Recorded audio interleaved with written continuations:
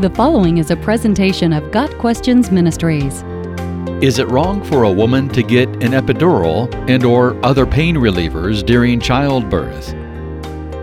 Pain has been a part of childbirth ever since Eve gave birth to Cain.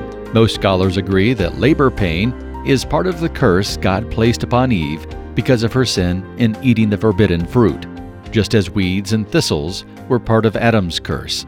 Some people argue that since childbirth pain is the consequence of sin, a mother in labor should not try to dull or escape that pain. Others disagree, noting that the Hebrew word translated pain can also mean toil or labor and does not necessarily imply physical suffering, but rather hard work in giving birth.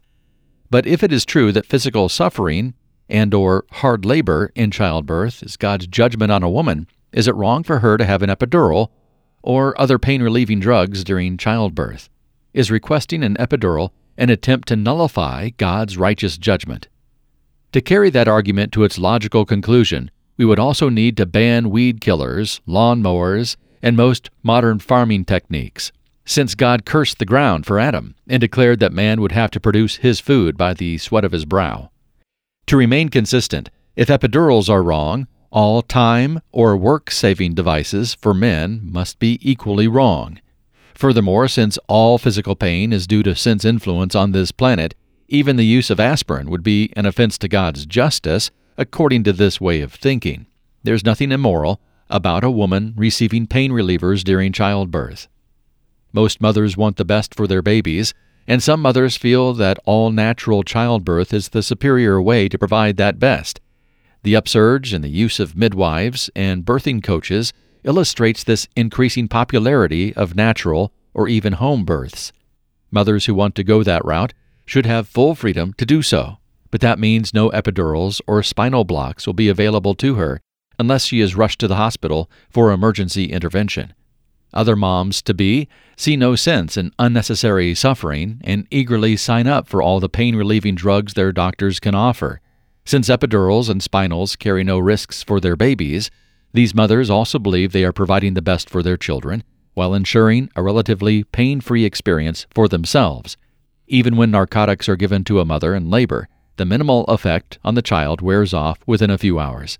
The baby may be a bit sleepier initially, but after a few hours, babies of medicated mothers respond as normally as those born without drug intervention. Mothers who have opted for pain relievers may be more relaxed and ready to interact with their newborns instead of being preoccupied with pain. Before the days of effective pain-relieving drugs, women in childbirth and people undergoing painful medical procedures were often given a wooden stick or a piece of leather to bite down on. The phrase, "bite the bullet," comes from this practice. Caregivers would give those in pain something tough but malleable enough to protect the teeth while keeping the patients from biting their own tongues in the agony of the moment. As medical knowledge increased, so have the plethora of pain-killing drugs on the market, many of them designed for women in labor. Epidurals, spinal blocks, and local anesthetics are now used to alleviate or reduce the hours of intense pain many women feel during childbirth.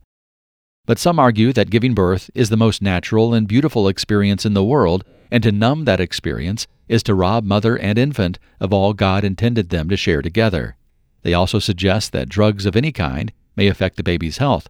Even those drugs considered safe may create issues not yet discovered.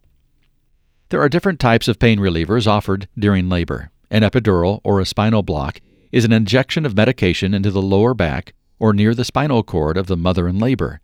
Epidurals are often given before C-sections or when labor has progressed to a certain point. The numbing effect takes place within moments, a critical factor in the case of emergency cesareans when the baby or mother is at risk. According to the Mayo Clinic website, epidurals and spinal blocks have little or no effect on the baby. Localized injections of anesthetic near the birth canal do not relieve the pain of contractions, but can temporarily numb specific areas of the mother's body in the case of sutures or tearing. Local anesthetics also have no effect on the baby. Narcotics, however, dull the pain of contractions, but can cause sleepiness, nausea, or a change in the mother's heart rate, which can affect the baby. Narcotics can also cause contractions to lessen or stop, so medical professionals monitor their use carefully in laboring mothers. The danger in issues such as this one is spiritualizing something that is not spiritual. Some people create moral and spiritual laws out of that which is neither moral nor spiritual. Jesus rebuked the Pharisees for doing this. We see it within the Christian community about choices such as attending movies, wearing jewelry, homeschooling, or eating out on Sunday. When we become convinced that a certain practice is right or wrong for us, we often build soapboxes from which we preach our convictions to the world.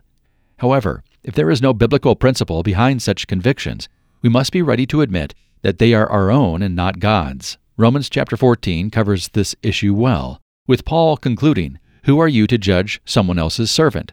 To their own master, servants stand or fall. And they will stand, for the Lord is able to make them stand." Verse 4. The Bible takes no stance against medicine or doctors, as some would have us think. Luke, the author of Luke and Acts, is called the beloved physician, Colossians 4 verse 14, by the Apostle Paul. Luke traveled with Paul on several of his missionary journeys, and some scholars believe that he was Paul's personal physician. Paul also encouraged his young protege, Timothy, to use a little wine because of your stomach and your frequent illnesses, 1 Timothy 5 verse 23. So there is nothing spiritual about refusing medical treatment or pain relievers when needed.